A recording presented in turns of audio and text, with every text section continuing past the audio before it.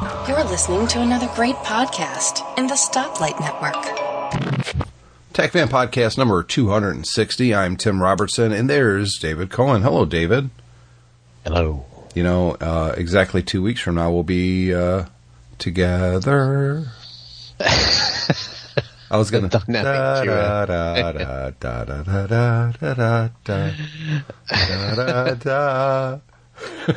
I hope it doesn't become like one of those kind of road trip movies. I don't know. Kind of quirky. Yeah. Well, as long as it's like the quirky one, not the dead hooker in the heat, if you will. That would be the bad kind of road trip movie. Absolutely, because it's funny to watch those, but it's not funny to be in them. No, I would imagine not. It's not The Hangover. No one's getting kidnapped. Yeah. So, David and I will be together in 2 weeks for Friday, Saturday, and Sunday in Woodstock, Illinois for MacStock. So if you have not picked up your tickets and you're able to go, you should really do so by visiting MacStockExpo.com. Or if you just go to mymac.com or techfan.com, there is a little square 125 by 125 banner on the right-hand side of both of those websites that will take you there as well. And I will put a link to the expo or the show in the show notes for episode 260 of Tech Fan. I'm looking forward to it, David. There's a lot of people going to be there, and it's always nice to get together. Yeah, I think it is going to be really good, and I would advise anybody who's going to be in the area to come, even if you don't want to meet up. Yeah, just hang out front. Yeah, exactly. Don't let us put you off, is what I'm trying to say. No, because there's plenty of other interesting people. They could like protest the event. I don't know why, but they could. We should organize like 4 or 5 people to stand outside the door with anti-Tech Fan banners. Well, we had one of those anyway this week, so he could come out and complain about our subject matter. And that's going to be in our feedback section, obviously. Yeah. We've got so much feedback.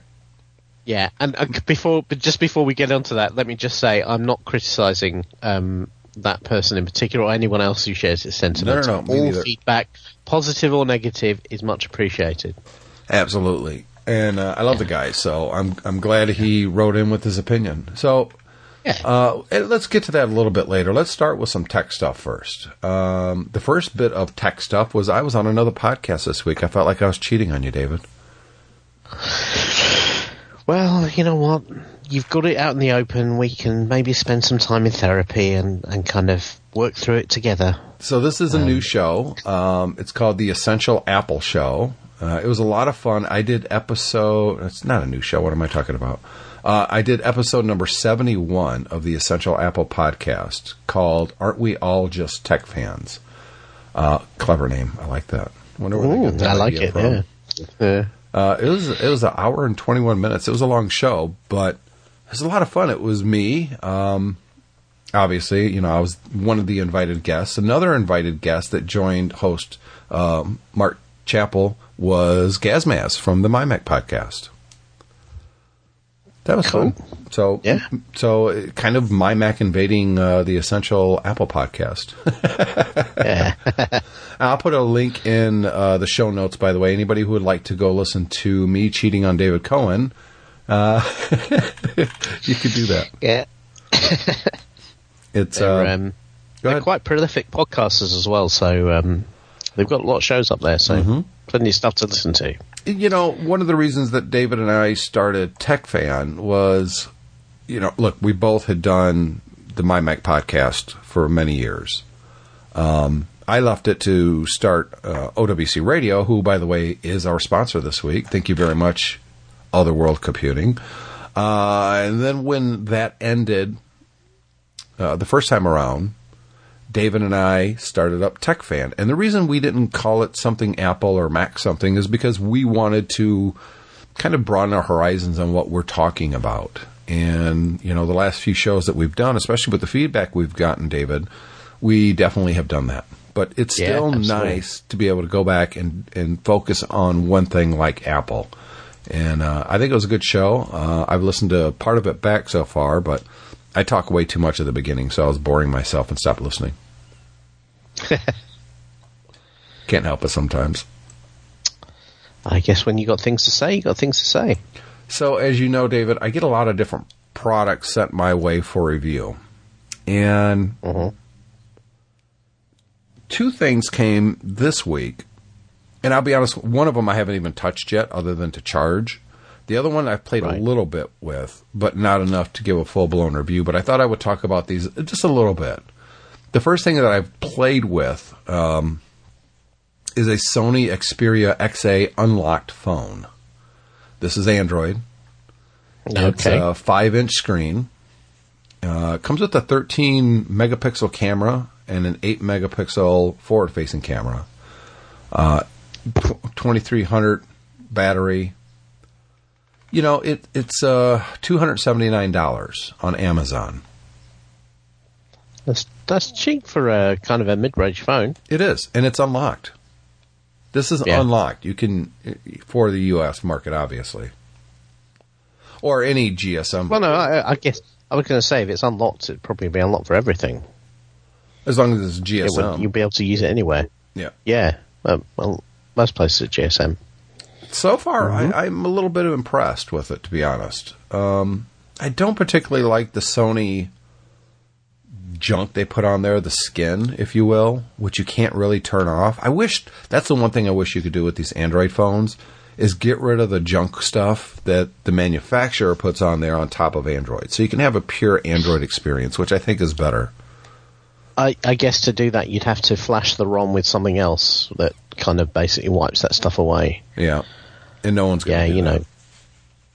Well, some people do it, but it's not for the faint of heart. If you get it wrong, you can brick your phone. And I suppose as well, one of the problems nowadays is that a lot of the kind of the fancy stuff that are built into these phones, you know, particular camera apps or I noticed this one's got the adaptive charging and stuff like that. A lot of that stuff might not work if you don't have the Sony ROM on there. So that's the kind of the balance. But it is annoying that they decide they have to reinvent the whole interface just because it's theirs.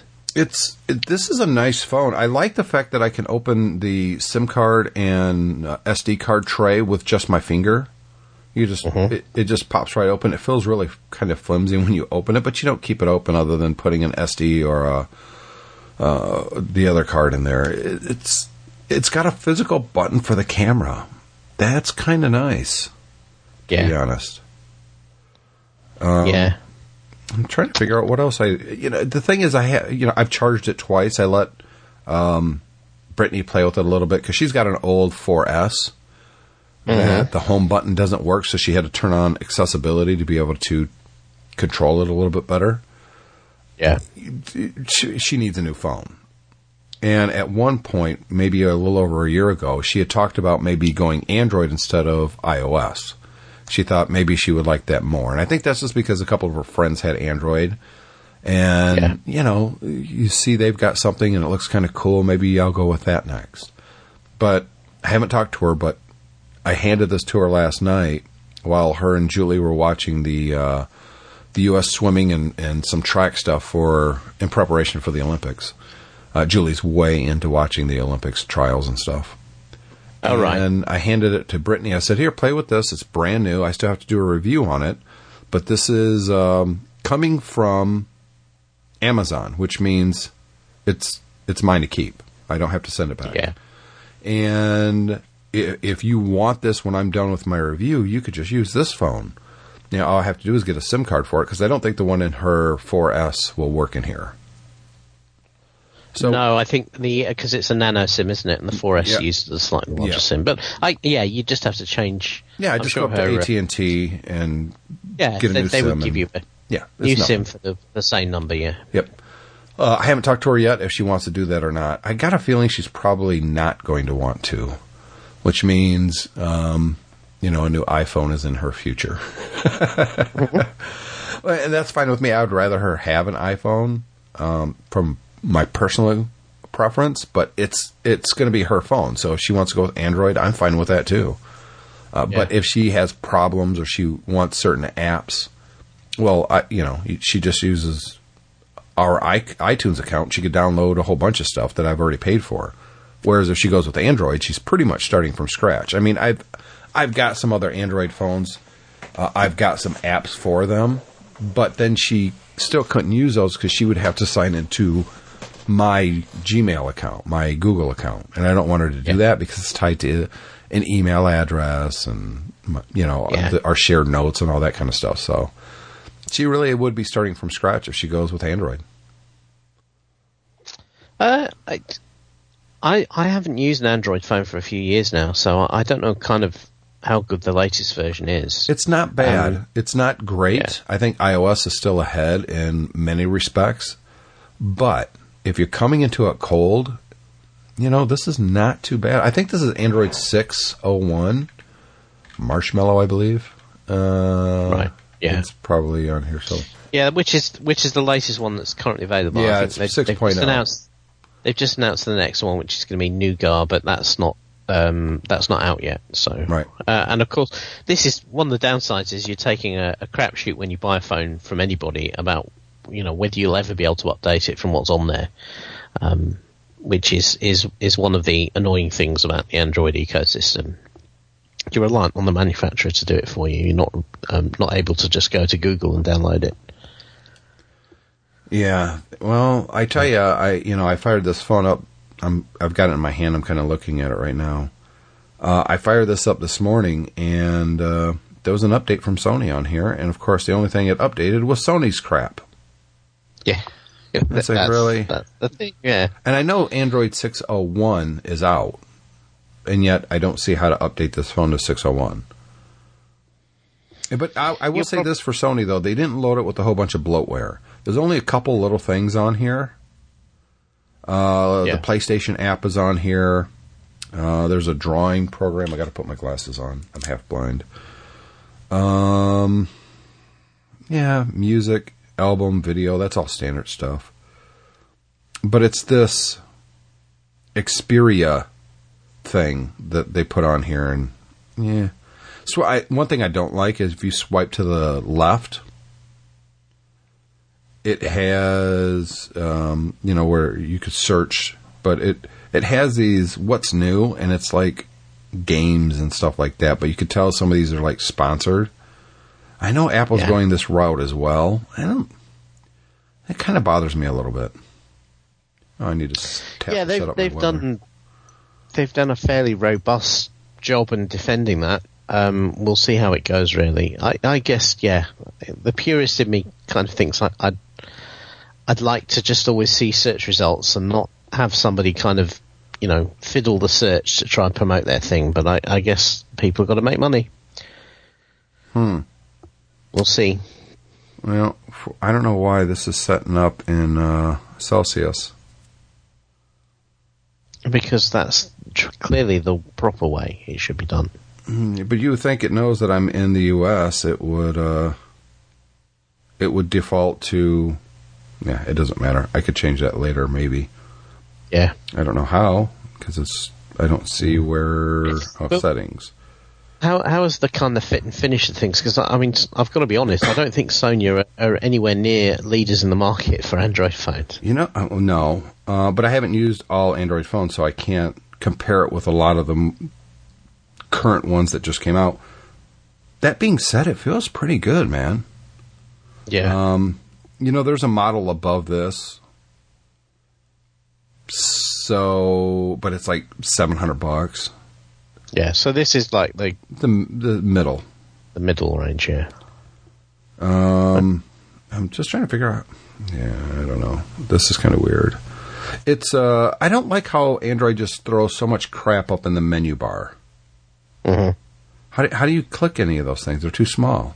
I mean, I'm clicking up there and nothing's happening. I think you pull down from the top and then but no, then it's just my notifications. Yeah. Well, it doesn't have. Isn't there the last time I used Android, I seem to remember you could access a lot of the settings type things from there as well. Yeah, that's what I'm doing. That's what I'm used to with my other one, and it's not doing it. Maybe they changed it with Marshmallow. I don't know. I gotta play with it. But initial impressions, without actually putting a SIM in it and using it or anything like that. So far, it's not bad. So the real question for me at this sort of price point, you're below an iPhone SE. Yeah. You are but certainly well below like the market leading Samsung Android phone. So the question for me is it one of those things where for 40% of the price you're getting 80% of a Samsung Galaxy? I would probably say, from an uneducated standpoint, just playing with it for literally a day and not even a full day yet. Yeah. Yeah. For the price. So that's not bad. That's not bad at all. But here's something that throws a wrench into the potential of what Sony's offering here and other low-cost, entry-level, or even mid-level phones, is Amazon has announced that they're going to have advertised, sponsored, deep discounts on Android phones. So you can get a phone. It would be ad-supported, so you would pay a lot less. Now, we talked about this on the Essential Apple show, and Mark's initial impression was, I have to watch an ad before I could do anything with my phone. I don't think that's what it is. I don't think anybody would, stand for that. I think they're going to do exactly what they do with the Kindle. It'll be a static image of some kind of an advertisement, but it goes away as soon as you unlock the phone. And you know what, David? For a lot of people, look, $279 for this phone is not a lot of money, in our opinion. Yeah. But in a lot of people, especially in developing nations, that's a ton. That's a boatload of money. Yeah. But if you could get the same phone that has an ad on the lock screen for, let's say, $49.99, I don't have a problem with that at all. I think it's a way to bring good technology that everybody needs and wants at an affordable price. Is there a trade-off? Yes, but I don't think it's a horrific type of trade-off. The only thing is, at the moment, I'm seeing only a $50 discount for those phones. Yeah, from Amazon. So this one would be $229. Yeah, that's so enough. it needs to get a lot cheaper than that, I think, for it really to take off. Maybe an etched advertisement on the back of it. Well, and every week they come out, they send you a new back that you have to change it for. Yeah, you have to. Yeah. Because that offer as well is only available for Prime members, so you're already paying for Prime. Yeah, to get that. There's the $50 right there. Yeah, absolutely. So, it'll be interesting to see how it goes. Yeah, I think it's a step in the right direction as far as making expensive mobile phone technology more affordable. Yeah. So we'll see. I think it's something definitely. Let's be honest. If this catches on, and a lot of people go this route, and the advertisers out there see a big uptick in sales because of this, you're going to see even bigger discounts on phones. More advertisers would jump on this. Now, you will never see this on an Apple device, ever. No. It's not going to happen. But having said that, there's a really thriving market in second-hand iPhones. That's true. And a lot of people buy older iPhones to try and get into the Apple ecosystem at a cheaper price. The other product that I'm reviewing, or I'm going to review, and this is the one that I haven't even opened yet, is the motor. Well, I've opened it and it's charging. It's completely charged up. You know what? While I talk, I'm going to unplug this and bring them over here so I can kind of look at them. Is the Motorola Verve 1, completely wireless and waterproof? No, I don't have. I don't have the Verve 1 Plus. That's weird. Where I can sign up to get products for free, the product page goes to the Verve 1's Plus. But the ones they sent me, that's not it. It's just the Verve 1. The only difference is the Verve 1 is not waterproof. That's the only difference. So I have the non-waterproof ones. So these are earbuds, and it ships in this little tube that's the charging dock, right? Yeah. So these are completely wireless earbuds. And complete. So that means that effectively they're like two hearing aids. There's no because I have some wireless earbuds, but they have a cable that runs between each one, which means they're not really wireless. But these ones are completely wireless. I'm putting the right one in my right ear right now. Yeah. Huh. You know what? They're a lot lighter than I thought they were going to be. I guess I should take this little piece of plastic off the speaker part itself. They're really small. Yeah. Well, they're maybe 2 times the size of the standard Apple ones, if that. Maybe 1.5 times. They're thicker, that's for sure. But it comes with 2. They're kind of neat. The little charging port. I got to pull this off. Okay, so I kind of think these are kind of neat, man. Yeah. It says it gives about 4 hours of playtime, and then you have to charge again, which, that's not a lot. No, well, on the Amazon, on the Amazon page could be wrong, because when you click on Verve ones, it actually takes you to the same waterproof ones. But on there, the little kind of comparison table says they get 12 hours. Oh, with a charge case. Well, I've You got don't the have charge case. You got the charge case? Yeah, Yeah. I think this is the charge case. What's Okay. it say? This is a full charge case. So I guess the idea is you leave them in there when you're not using them, and that charges the little battery actually in the earbuds. So the 12 hours will be topping them up with that. I guess the 4 hours will be just if you never charge them. Here's the neat thing. This charge case that I had plugged in, it was charging the buds. Yeah. Is this little tube, and you can rotate the tube, so it's just a tube. You don't even see the headphones in there. So it protects them. That's kind of cool. I kind of think that's a good idea. Again, I haven't paired these with anything. I haven't played any music through them. You know what, David? Let's do that while we're sitting right here. First test. So pulling them out of the charge case is pretty simple. I have a pair of over-the-ear Motorola headphones, Bluetooth, that were but I bought those probably about 5-6 years ago when they were, it would have been 6 years ago, when Bluetooth headphones weren't much of a thing, and I bought them from Amazon, and they were pretty cheap as well. And I have to say, I've always been really impressed with them. They've always been really good. It's telling me it needs to pair, so I'm going into Bluetooth. First time, okay, Verve ones sees it right on my iPhone. I just hit pair. It says paired. A little voice is talking to me in the headphones. Now, David, I'm not going to be able to hear you for a second. I hit the wrong button. I'm not going to be able to hear you because I got to take my headphones off that I'm using to talk to you to put both of these in. All right, then. It just said less than 1 hour of playtime. What the hell is that about? Okay, so I'm going to take my headphones off. I can't hear you now. I've got both of them in my ear. Now, just comfort-wise, I'm pushing them in a little bit. Just comfort-wise, they feel pretty good, to be honest. So let me go to, I got a playlist that says, let's see, the very best. And let me go to a song that I know. These are, when I say the very best, it's stuff that I really like. And it's the gamut of music. I try to get a little bit of everything. So I'm going to go to Manish Boy from Muddy Waters. See what this sounds like. And now it's starting to play. I gotta, let me scroll through a little bit.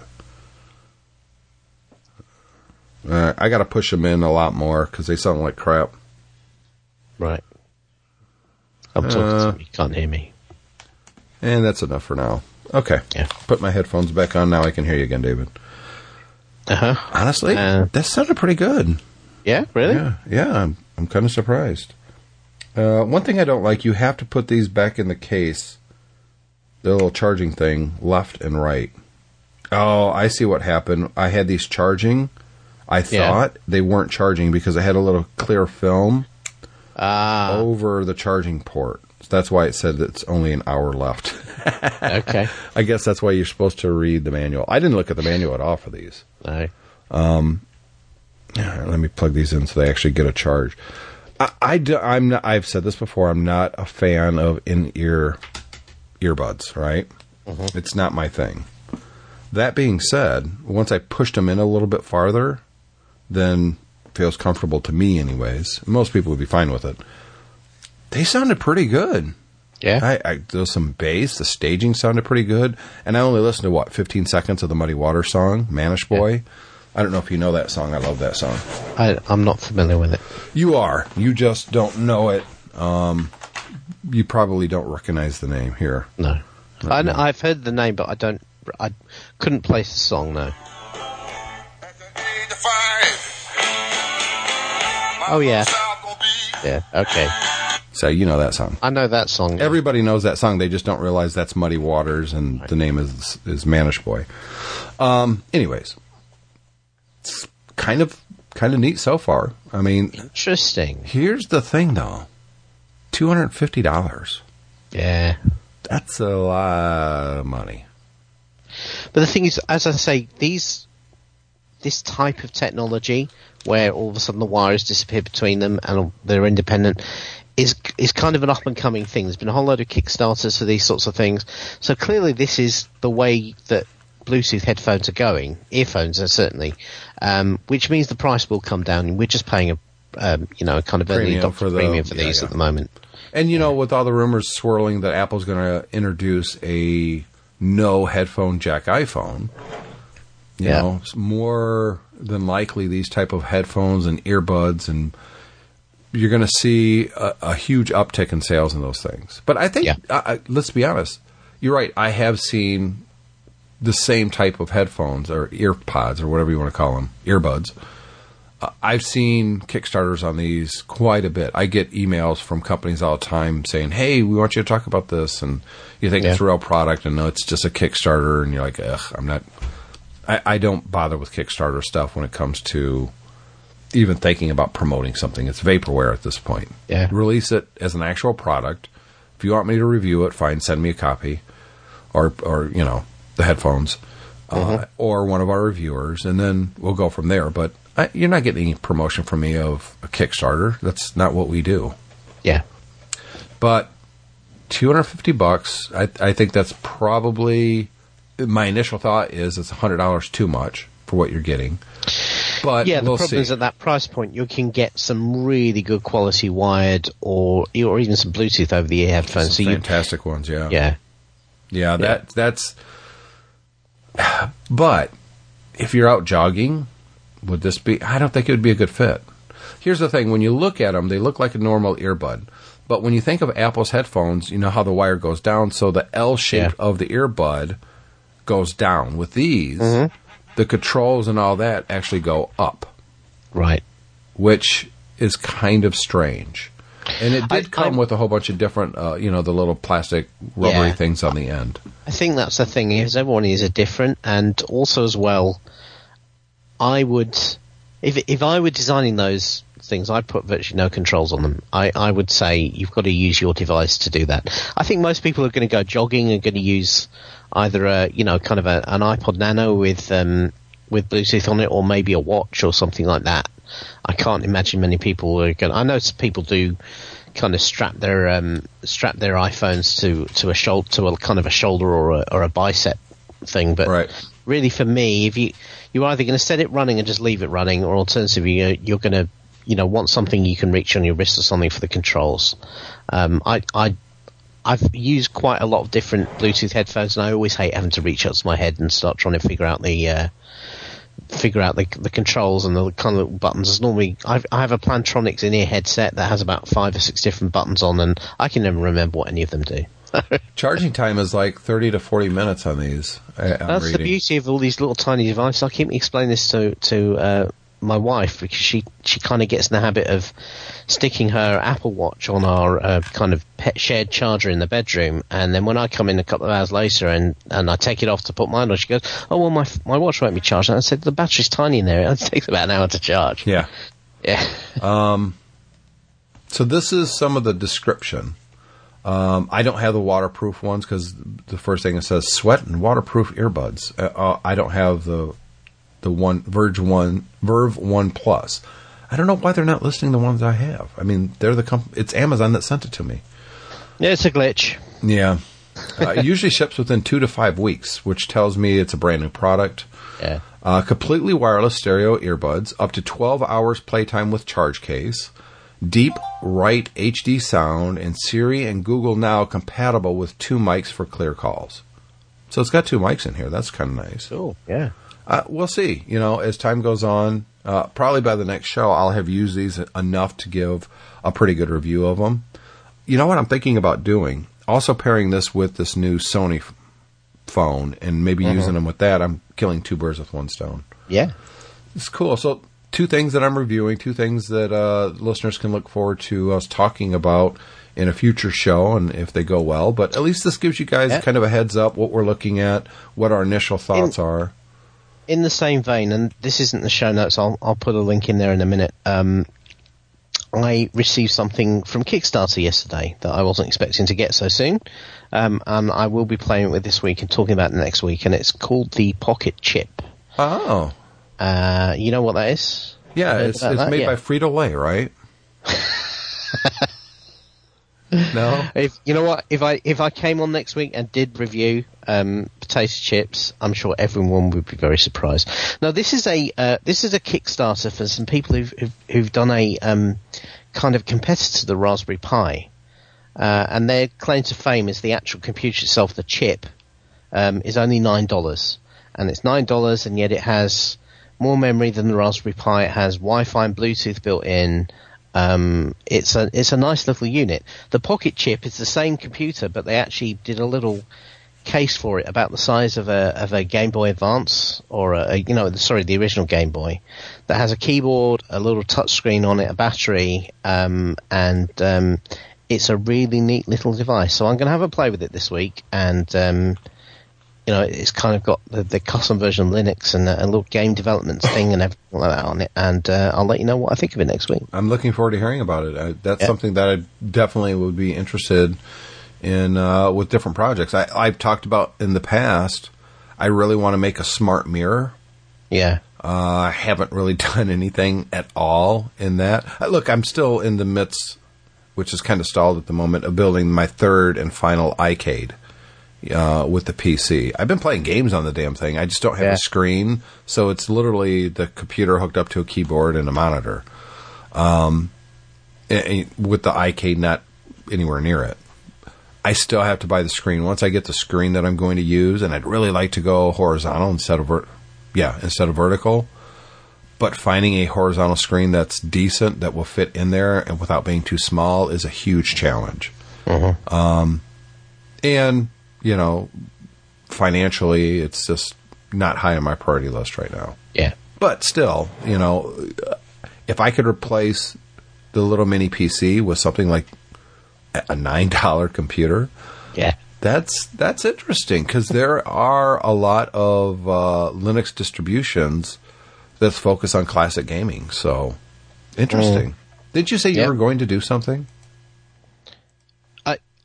Going to do something about putting, I'm still trying to find time to kind of play with the Raspberry Pi, getting it all set up for classic gaming. It's really not hard. It's more a case of me finding the time to sit down and do it. I just need a couple of hours. So, but I'll also have a look at what the retro gaming scene on this little thing is like as well. So, if it's a custom distribution, it probably isn't high up there yet. Yep. But we'll see. Yeah, that's the whole point, though. You stay on top of those things, and eventually you're going to get what you want to get. The beauty of these things is, there's normally a lot of interest in community interest for people who want to do cool things with it. So let's take our break, David. We're going to come back with a lot of feedback and some interesting stories in the tech news this week. We'll be right back. This is Mark Chappell of the Essential Mac and the Rampant Mumblings podcast. And this is Carl Madden of the Mac and Forth Show podcast. You know what, Carl? No, never met him. But it's funny how many people ask.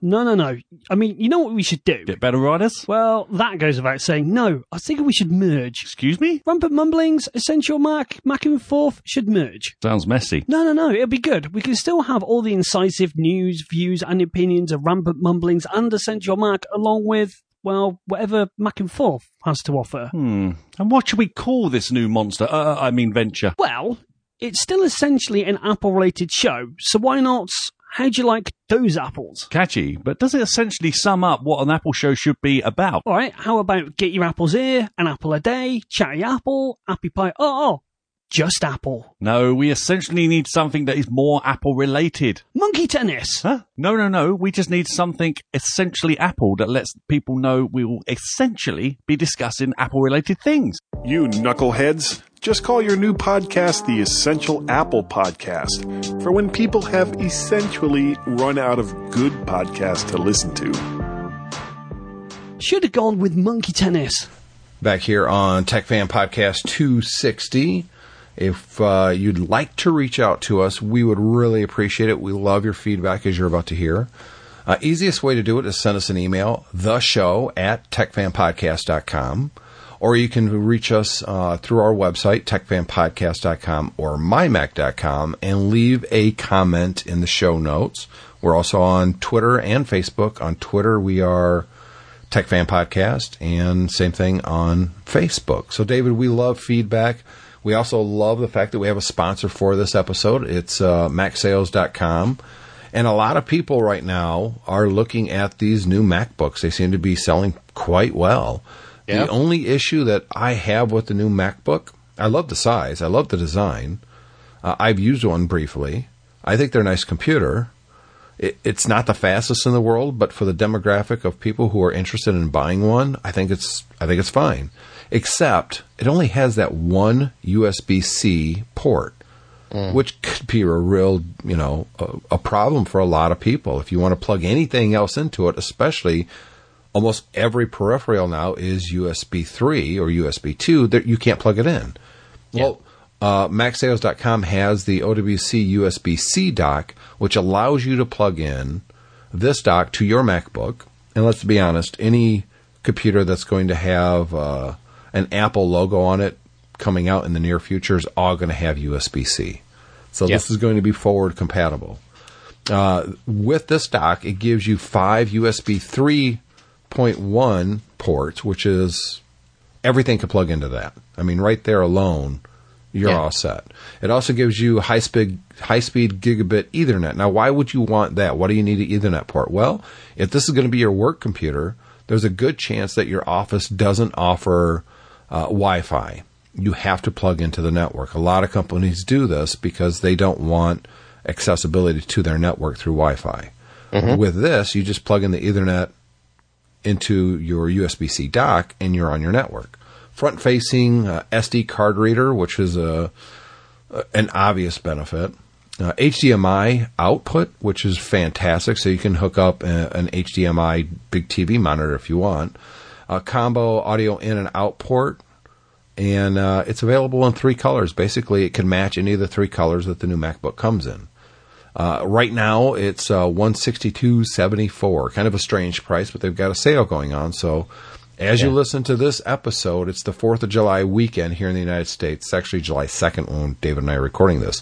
At least right now, less than $165 can get you this really nice, award-winning USB-C dock. And we want to thank MacSales.com very much for their sponsorship of TechFan. And I will put a link directly to this product in the show notes. So, David, let's get to some of the stuff that we got on the show notes, some of the stuff that we've had emailed, and some Twitter comments on feedback, because we've got quite a bit of it. Let's start with Peter Benz. So Peter says, David, glad you are back. So sorry for your loss. Thank you very much, Peter. I appreciate it. My thoughts and wishes are with you and your family. Be strong. Yeah. With Tim mentioning, I knew you were in a tough situation. Unfortunately, my prayers could not prevent this. I myself am also in my late 40s, and though both my parents are still with us, you need to get prepared for the inevitable. Keep your memories. Yeah, I agree with that. Thank you very much, Peter. Funnily enough, I've been back at work the last couple of weeks, and so I've been seeing people who I've not seen for a while who didn't know why I was off. And when I talk to people my sort of age and I tell them what's happened, some of them even people who haven't had illness in their family get quite upset, because I think, people of our age and above recognise that this is something that, potentially we're all going to have to go through. Well, we are all going to have to go through, unless something tragically happens to us, but... That's right. Or every now and again, people's parents live to 100 plus, but... but the natural order of things is eventually children... their parents outlive their parents, and it's part of life. We're all probably going to have to deal with it, but it doesn't mean that it makes it any easier when it's you. Yeah, absolutely. So thank you very much, Peter, for that. Peter also said, I also totally agree with your Brexit discussion. Sad to hear the results, but I think it's the price for democracy. We have to respect the votes. As much as I appreciate referendums, it is always the danger of decisions made up by short-term moods, fears and personal interests without reflecting long-term consequences. Though I didn't follow the debate within your country and all the arguments that closely, I can imagine something like this to happen here in Germany as well. It's always the danger that all sides work with fears of the people, but it's also very difficult to cover all the facts. Let's hope we find a good solution. Thanks, Tim and David, and also Owen. Keep up the great podcasting, Peter Benz. Thank you very much. Peter. Yeah, absolutely. Love it. So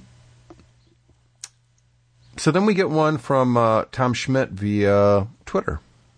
He said, isn't Brexit a non-binding referendum? There should be a way to use the upcoming election as a second referendum. Yeah, here's the thing, and I've seen a lot of feedback on Brexit. Yeah. A lot of people are saying, well, it's not binding. They don't have to do anything. Yeah, it's never a good idea to not do the will of the people. I think that's called a dictatorship, actually. Yeah, and certainly in a democracy where you have elections, then potentially it could be electoral suicide for anybody who decides to do that.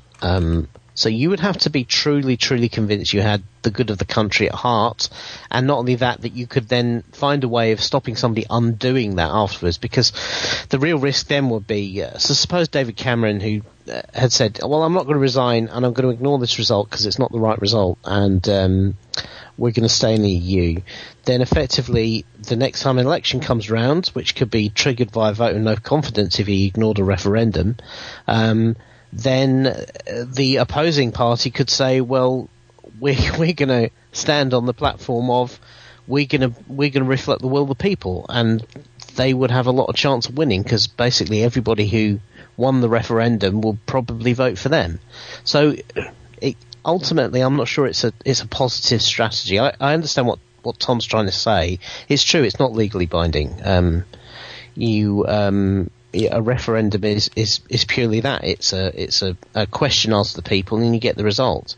It wasn't set up to be legally binding, but having said that, kind of tough and not really the spirit of democracy to ignore it, is it? No, it's not, unfortunately, for those who were opposed to Brexit, but we do have a very long, which isn't surprising, email from our regular contributor, Brendan, who, by the way, really does need to start his own show.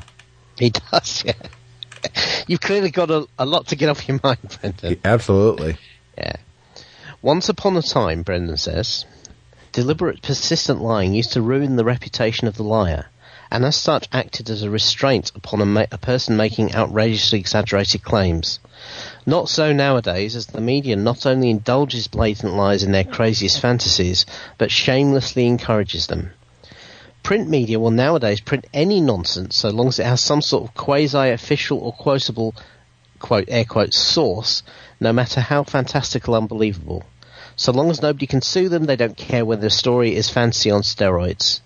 Here in the UK, the print media has been driven in an ever downward spiral into the lowest form of gust journalism, owing to the folly of allowing a billionaire coarse vulgarian from Australia to further coarsen and corrupt our press far beyond its existing woefully abysmal standards. You don't think he's talking about Murdoch there, do you? I think he might be, and I'm getting the impression he's not a fan. No. Yeah. Our press had been partisan and corrupt well before the arrival of the dirty digger on our shores. The Daily Mail published the Zinoviev letter, a forgery concocted purely to ensure a conservative victory in 1924. The loathsome Daily Hate Mail then went on to cover itself in even greater glory by becoming a cheerleader for Hitler during the 1930s. Today it has the world's most popular newspaper website, thereby proving there are no consequences to suffer for being an unashamed, barefaced, traitorous, lying machine. The Daily Mail isn't actually a Murdoch paper. No. But it is, a lot of people call it the Daily Fail here because not enough people if it's still that popular. Well, you know, they're people like to slow down and look at car wrecks. Yeah, they do, and also as well, you know, they wear their partisanship firmly on their sleeve. So as do I, but by the same token, we don't pretend to be fair and balanced here. Yeah, exactly. That's not our mantra. Yeah. We're a tech show. Which, by the way, we'll get back to in a little bit. Yeah. So anyway, Brendan goes on. Murdoch's press enthusiastically engaged in sleazy practices to lower press standards even further. However, in a unique case of being found out in unspeakably violent and unethical acts of privacy invasion related to the death of a young child, it was forced by the weight of public revulsion to close down the country's biggest selling newspaper, causing many of us to throw our hats in the air and indulge in a very un-British whooping and hollering. This was a rare, in fact unique case of press overreach, if only such outcomes happen more frequently. That was the phone hacking case. Yes. Which led to the demise of the News of the World, which was replaced by the Sun on Sunday, which is basically the same paper. So, same meat, different gravy, really. Yep. As for the broadcast media, they are far, far more terrified of being accused of bias than of broadcasting a lie. That's true. Well, the BBC anyway. No, I think that's true for media in general. All of them. Yeah. If a crackpot story emerged about the shape of planets or the nature of the solar system, the BBC would interview a top expert from NASA who had devoted a lifetime's expertise to designing and sending scientific probes billions of miles into and beyond the reach of the outer solar system, gathering huge amounts of scientifically informative data about the nature of the universe, and would then balance this factual evidence by soliciting the ignorant, uninformed, unscientific opinion of a gibbering half-wit from the Flat Earth Society. Yeah, well, there was a rapper that but like a month ago made headlines about he really does believe the Earth is flat. And here's the thing, nobody gave him any kind of, well, maybe he's right. I mean, he was deservedly so pointed at and laughed at the whole time. Yeah. Well, unfortunately, Brendan's right. The BBC is desperately wedded to this idea that if they discuss everything, they must have both viewpoints, and they give each viewpoint equal weight, even if one viewpoint is completely utterly crackpot. As long as they get somebody who will give the opposing viewpoint, they'll give them equal time and equal weight, and that is a failure of journalism. Yeah, it is. Facts and opinions, Brendan says, are not equal, but the modern media treat them as equal.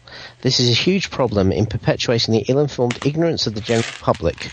Alas, this is unlikely to improve, mainly because the so-called journalists who report such matters are themselves so undereducated and ill-informed that they are incapable of recognising the distinction between fact and opinion. Such distinctions are critical. Cheers, Brendan. Thank you very much, Brendan, for the very long email. Yeah. I think we're all on the same page. I think probably most people that listen to this show is probably on the same page.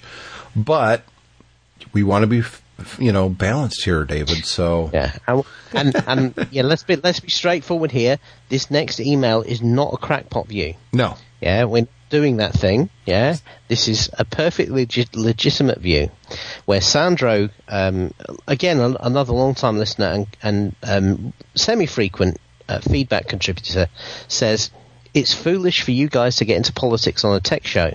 No matter which side you take, you are effectively alienating 50% of your audience. Taking a so be it attitude is unprofessional, and distasteful. My first thing is, I don't think it's very rare that you have any issue that 50% of the audience is going to disagree with you when it comes to that. I think that people generally are pulled towards podcasts anyways, that they kind of are in alignment with the viewpoints of the host. Even if it's a tech show, you kind of probably, if you listen long enough, and let's be honest, David and I have been on the air way, way long enough for you to know, and the listeners to know what our politics are, possibly what our religions are, or lack thereof. It's pretty easy to figure out David's. He's talked about it just last week. Yeah. So I don't worry about alienating 50% of the audience. What I worry about is content that I'm interested in discussing, regardless of who may or may not agree or disagree with me. When I start worrying about what content I should and shouldn't talk about because the audience might not like it, then I might as well not even podcast anymore. But my biggest problem, and I think Sandro has this 100% wrong, is he said he alluded to the fact that taking a so be it attitude is unprofessional. Who the hell ever said we were professional? I take exception to that, Sandro. Yes, I've been podcasting 11 years, but that doesn't make me a professional. No, don't stereotype me, man. I think you've got us nailed there. Don't stereotype me, dude. So Yeah, I actually, after getting that, excuse me, feedback from Sandro, I actually posted a question on the Tech Fan Podcast Twitter account about, do you think that, it's okay to talk about politics occasionally on Tech Fan? Is it unprofessional? And Alyssa Pacelli wrote in and she said, no, it's a major event where David Cohen lives, and the effects are affects the global economy, which includes technology. Yeah. And then Peter wrote at P_Twiddler, TWIDDLER, says, usually no topic for a tech podcast, but in this case, more than appropriate due to the timely major impact. Also well handled. So we've got, feedback from both sides saying you should absolutely not talk about politics. Although, here's the thing about not talking about politics, David. Technology affects politics, and politics affects technology on a daily basis. And so to ignore it would be folly. By the same token, I'm not going to have Donald Trump or Hillary Clinton on the show to campaign. You know what I mean? That's not going to happen either. So there's really a fine balance. But I think that the Brexit thing was so important and was so all over the news, and the fact that I'm in the U.S. and you're in the U.K., it kind of would have felt a little bit disingenuous knowing our personalities not to discuss it at all. Well, yeah, I mean, the reason we discuss it is purely because of our personalities. You're right. We would have had to take a conscious decision to avoid it as a topic. I think, look, Sandro, I'll be perfectly honest with you. By all means, if you find us talking about this stuff too often, let us know. Yeah, absolutely. I'm hoping we get the balance right in that this is an occasional thing. Occasionally we go off topic. We talk about movies or superheroes or games or other things that parts of our listenership are not really interested in. One of the beauties of podcasting is that if you're not interested in listening to a certain part of the show, you can just fast forward past it or skip that episode. By all means, keep us honest, Sandro, and keep doing that. If you think that we're doing this too much, then let us know again, and we'd be happy to discuss it with you further. I love feedback when they don't agree with us. I think it's fantastic. Absolutely. I mean, in the only defense I would give is I was I think like a lot of people in the UK, I was pretty flummoxed by the result, and it has huge consequences for the UK. It will have a big impact on the tech industry. Just simple things like the value of the pound. A lot of the stuff that comes into the tech industry comes out of the UK tech sector. Yeah. Arm, for instance, is based here, who make the smartphone designs for pretty much every phone everyone has. So that's just what. Now we could have consciously tried to go for here's a tech angle on this. We didn't do that because it would have felt contrived. Yeah. And one thing I think both of us try to avoid doing is doing something that's overly contrived. So Sandro, you won't hear about it again after this for a while, I'm sure. Hold on to your hat when the US election comes around in November. That's all I'd say. Next one is from a listener named Sarah. Sarah says, I enjoyed your podcast episode Acropolis, Tech Fan Podcast 74, that was released on April 27th, 2012, and talks about the website Pixel of Ink.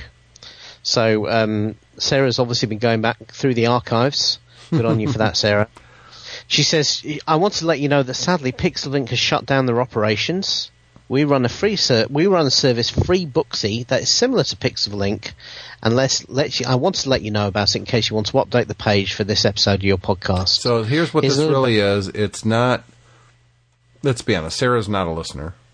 What? Sarah was, after Pixel of Ink closed down, which happened about a week and a half ago. And by the way, and I did talk about this way back on episode number 74, because I really liked that website. It was updated once or twice a day with links to free books on Amazon. And I thought that was fantastic. I got so many free books. In fact, on OWC Radio, I had T.R. Harris on, who right now is one of my favorite authors. And the reason we had him on was because I initially found his first book through Pixel of Inks because it was a free book. So I like the thought of, especially if it's books that are in a series, they give the first book away. And if you like it, well, then you're gonna buy the next couple books in the series. And I think that's a fantastic business model. I think it's great. So I was sad to see Pixel of Ink go away. And I had gone to that website literally the day before I got this email and saw Pixel of Ink was done. And I thought, oh man, that kind of sucks. So I I created a custom search, Google search, that looked at Amazon looking for free books. And it kind of worked, but, it was kludgy. So when I got this email from Sarah, I went and I looked, and the only reason I put it in here, even though it's a PR person reaching out trying to get some free PR, it's a really good site, David. Yeah. I bookmarked it, and I've been back every day since I got this email, and I've picked up a lot more free books. So I'll put a link into Free Booksy in the show notes. She also wrote, Free Booksy helps readers find great deals on discount ebooks for Kindle, Nook, and Apple. Browse our site to see each day's listings or sign up, blah, blah, blah. It's freebooksy.com to get our daily or weekly emails with free books in your favorite genre. The best part, our service is free. It totally is free. I like that I can go right to the genre of books that I'm interested in, which is usually bio, science fiction. Mm-hmm. Yeah, I'm not interested in romance or thrillers. I'm not a big mystery reader. Occasionally I'll get into it, but not usually. But their site is actually a lot better than Pixel of Inks was. Yeah. It's a nice site. So you know what? If it's something that I'm starting to use, there's your free PR, Sarah. You're welcome. Yeah, absolutely. Yeah, so I'm signing up right now. I didn't actually sign up. I bookmarked it and I go there once a week. Because if you go with the weekly email, the problem is half the books won't be free anymore.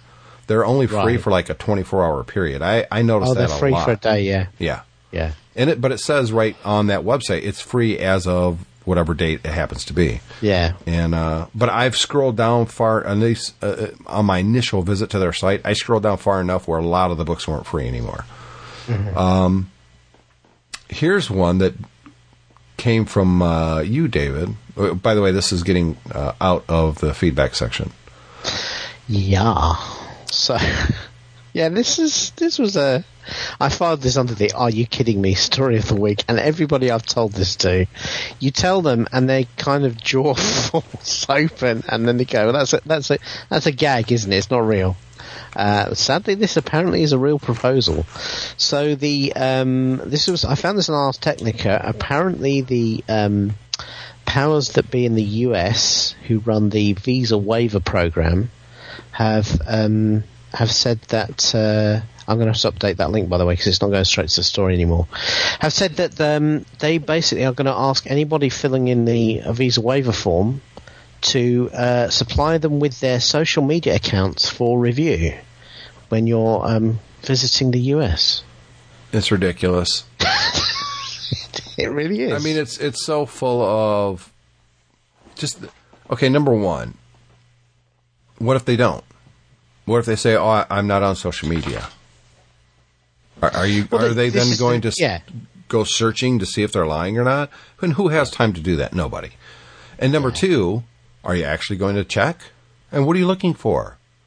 Oh, you're flying in to the U.S. I see that you're from a Muslim background because I can see a picture of your mom, and she's clearly Muslim. And oh, look, I saw one anti-Semitic comment on one of your posts from one of your friends.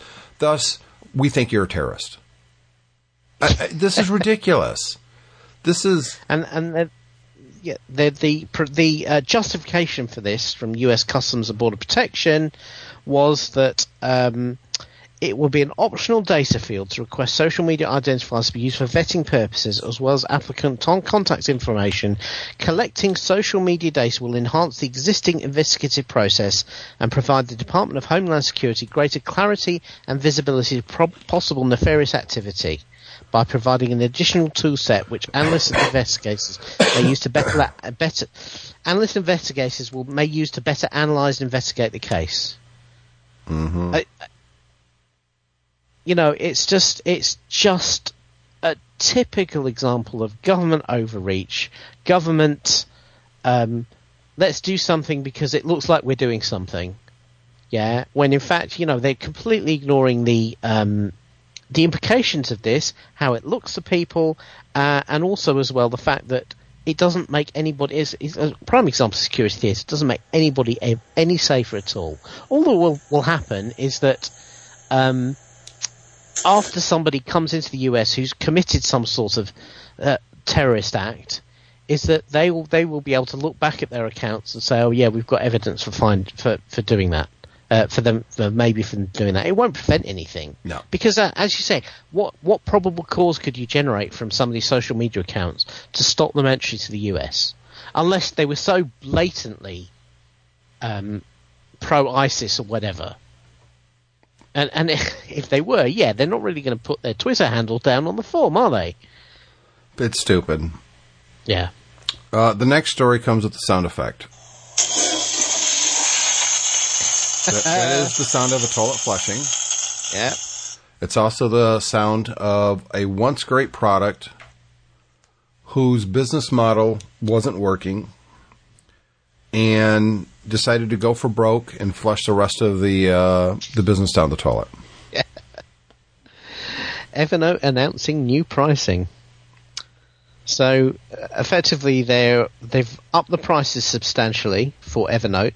And they also have reduced the functionality of the basic account.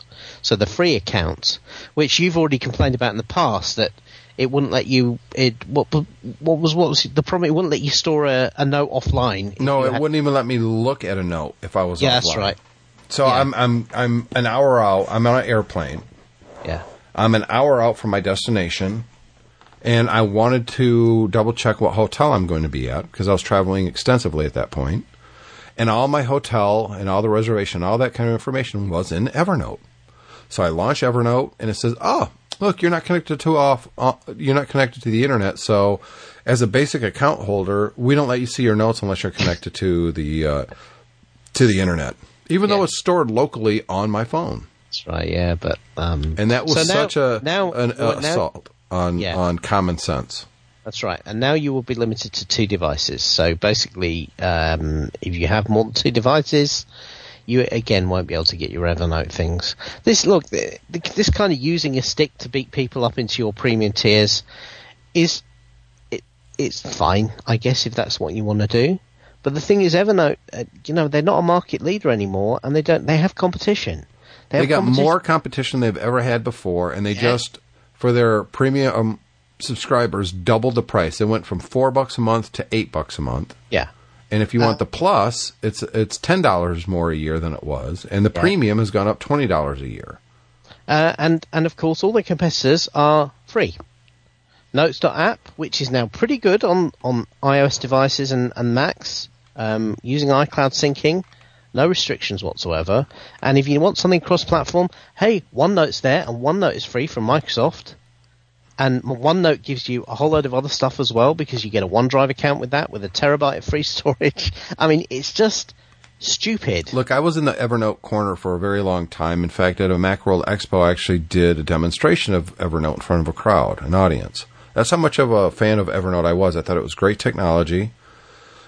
I actually subscribed to the premium account at one point and got zero out of it. There was no benefit at all. So I stopped my account as a premium account, went back to basic.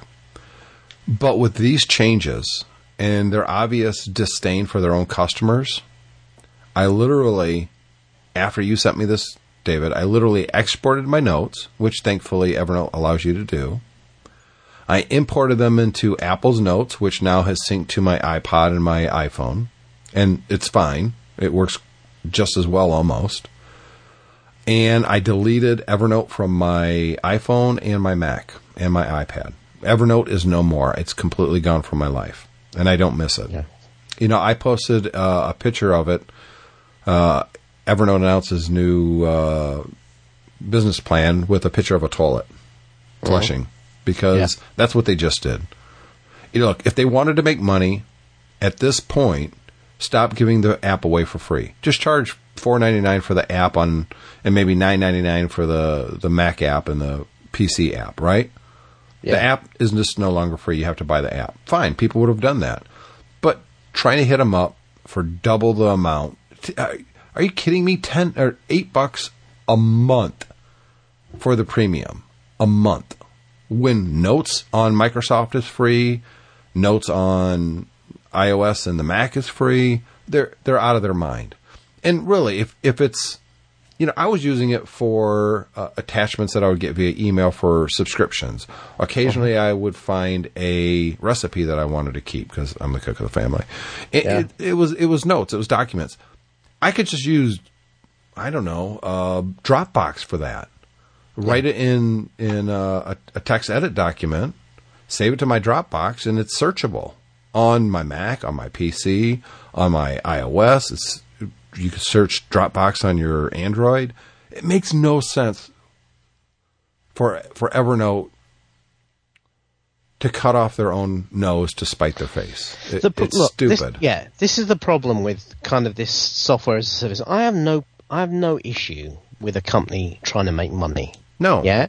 I have no issue with a company charging a decent price for a good service. The problem with this is they're upping the charges. The service is the same. There's been no improvements. Yeah, they've not made it any better. They've just basically made it more expensive. And they've also discouraged people getting in on the free tier. Okay? Now, at this stage in Evernote's life, they're a VC funded company. Obviously, they're trying to make money back. But this is not the way to do it. Not when you have powerful free alternatives to you. You're basically what you're doing. This strategy is, you know what, we're not going to grow anymore. So let's price gouge out of our existing customers as long as we can, in the hope that they'll stick with us with inertia and not switch to something else before we get bought out or go under business. Yeah, and they're not going to get bought out. I know, not like this. They're not. No. I'm surprised that they still let you export the notes, because the next stage of this strategy is to lock people in by saying, "Oh, you can't get the notes out of the system. So if you want access to them, you better keep paying us." Yep. I mean, to export the notes will be a premium subscription option. Yeah. But it really is.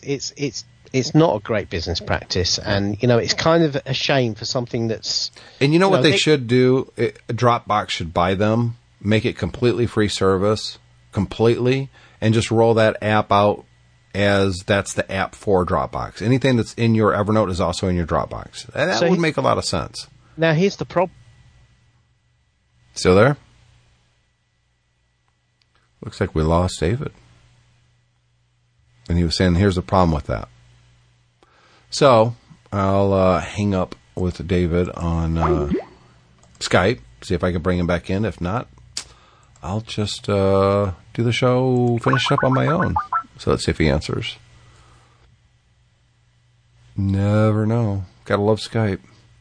Maybe Dropbox should buy Skype from Microsoft and make it to a worthwhile app. Nope, David's not answering. So we'll wait for him to call back. In the meantime, I've got two more things that I wanted to talk about. The next one really kind of bummed me out. And this is a news story from Touch Arcade. Star Wars Rebels recon missions pulled from the App Store and shutting down completely July 28th. Yet again, Disney is abandoning an app that, look, they just did this with Disney Infinity, right? But here's a game that was actually a pretty good game, had a lot of in-app purchases, and they're here comes David. Are you there, David? Yep. All right. I moved on. I'm talking about Star Wars Rebels recon mission. Okay. Again, Disney has already pulled something like this by effectively stop support completely and selling Disney Infinity. And here they are again, an app that was free but heavy in-app purchases, and they're pulling it from the App Store, and they're shutting it down completely July 28th. Now, people say, well, as long as you've got a copy, you can continue to play it. Guess what? No. No. Once they turn this off, you can't even play the game anymore. So any money that you spent to unlock new missions and characters and stuff like that, gone. You don't even have the ability to play the game at all. I think this is horrible. Yeah, I agree. And they've already said they're not doing any refunds. Yeah. So if a day before this news came out, you spent $20 on in-app purchases in this game, well, you got about a month to play it, and then you just flushed your money right down the toilet. Yeah, you know, this is becoming the App Store writ large. The problem with freemium is that we're all under the impression that you buy the game for free, you get the game free, and then you use the in-app purchases, and you think, oh, okay, so I'm buying it. I might be buying it through in-app purchase rather than buying it up front, but I am buying it. No, you're not. When you use in-app purchase, you're effectively paying a subscription. Yep. That's what it is in the mind of the executives, and so they feel they can pull it at any time and pull the support and basically say, well, you know, yeah, but you were just paying to use it then, and we've got that money now, and they feel they owe us nothing, and so they do. This has got to be addressed eventually. Yeah. I mean, by the way, I checked. BioShock still not been updated for iOS 9. You know, just to hark back to an earlier version of this. It's... And you would think, look, this is Disney. They're not going to screw people over. Yeah, they are. And they have. And they're continuing to do so. And there doesn't seem to be any backlash against them for doing so. So, shame on you. Unfortunately, the problem is the App Store is so large. And there's always more apps to play with than there are to, there's always something else to play with. So people they just kind of suck it up. And they don't really get upset about it. Last story. And we talked about this on the Essential Apple podcast quite a bit. And I think you and I will probably be on board with what this really is. Apple granted patent, this is from 9to5Mac. Apple granted patent for a way to stop iPhones from taking photos at concerts or sensitive locations. On the surface, it doesn't sound like a bad idea. It's a horrific idea. Yeah. Anybody could set up one of these things so you can't take a picture somewhere. Now, I understand why artists in a concert don't want people videotaping or taking pictures while they're performing. I get it. Although I think it's short-sighted and pretty stupid. However, just because Apple patented this idea does not mean that it's going to roll out into any iPhone in the future. I am 90% certain that Apple is not going to incorporate this into an iPhone because A, the backlash would be massive, and B, they don't control the whole cell phone market. Android would still be able to do this, right? Well, also as well, they've patented this now. That means nobody else can do it. Well, they patented the hell out of the iPhone when it came out. Steve Jobs even said so on stage when I was sitting there in Moscow Center listening to him, and yet... I know, but face it, unless a large company sets up the technology to do this, you know, kind of basically the patent uses effectively a infrared emitter that kind of blocks that sends signals to the phones that they interpret and then block them. Actually, there's another way you could do this, which is you could actually just flood the area with infrared light, because the sensors in the phones are much more sensitive to infrared than our eyes are, and basically they would just wash the pictures out as well. Yep. But I read this and I think, well, this is Apple saying, okay, we're going to patent this so nobody else can do it, and if anybody wants to try and do something like this, then they know that we're going to come after them. Yeah. With our resources. That's what I think it is as well. Look, I can understand some place like the Pentagon don't want you to be taking photos and video inside the building. I get it. But that's not what this is about. I think there's going to be a lot of hysteria over the fact that Apple patented this. A lot of people thinking they're going to build this into iPhone. They're not. Apple is not going to go down that route. I mean, I'll tell you, I know one area of civilization where they would love to have this, and that's the police. Sure. The police don't like being videoed. Nope. Yeah, there was a case this week where a officer pulled his gun on somebody who was videoing him.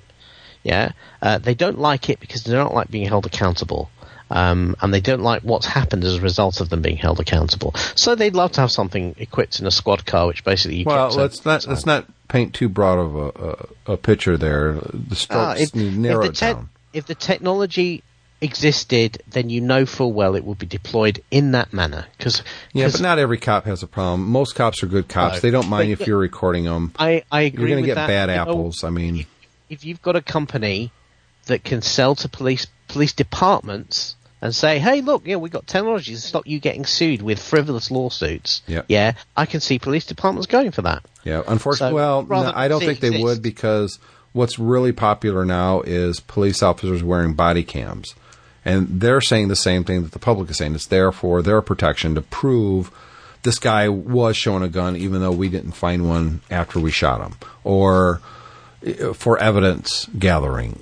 So cameras are here forever. We're never going to get rid of them at this point. Apple is not going to put this technology into a phone that would effectively give venues the ability to block camera use. It's not going to happen. Don't worry. Everyone relax. This is just Apple protecting intellectual property. And maybe what David said is true as well, blocking other companies from deploying this type of thing without knowing that Apple's going to sue their pants off if they try. Yeah. So with that, we're going to wrap up this a little bit longer episode of Tech Fan. We want to thank you guys for listening. Encourage you to write in. Again, it's Tech Fan Podcast, or the show at techfanpodcast.com. Go to any of the URLs mentioned to leave a comment there. Follow us and give us feedback on social media, Twitter and Facebook.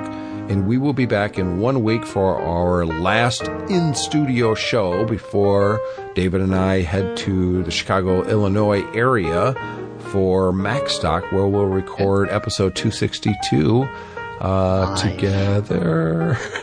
Yeah. Hey, and at least one episode where we won't be stifled by Skype issues. There you go. We'll see you guys in a week.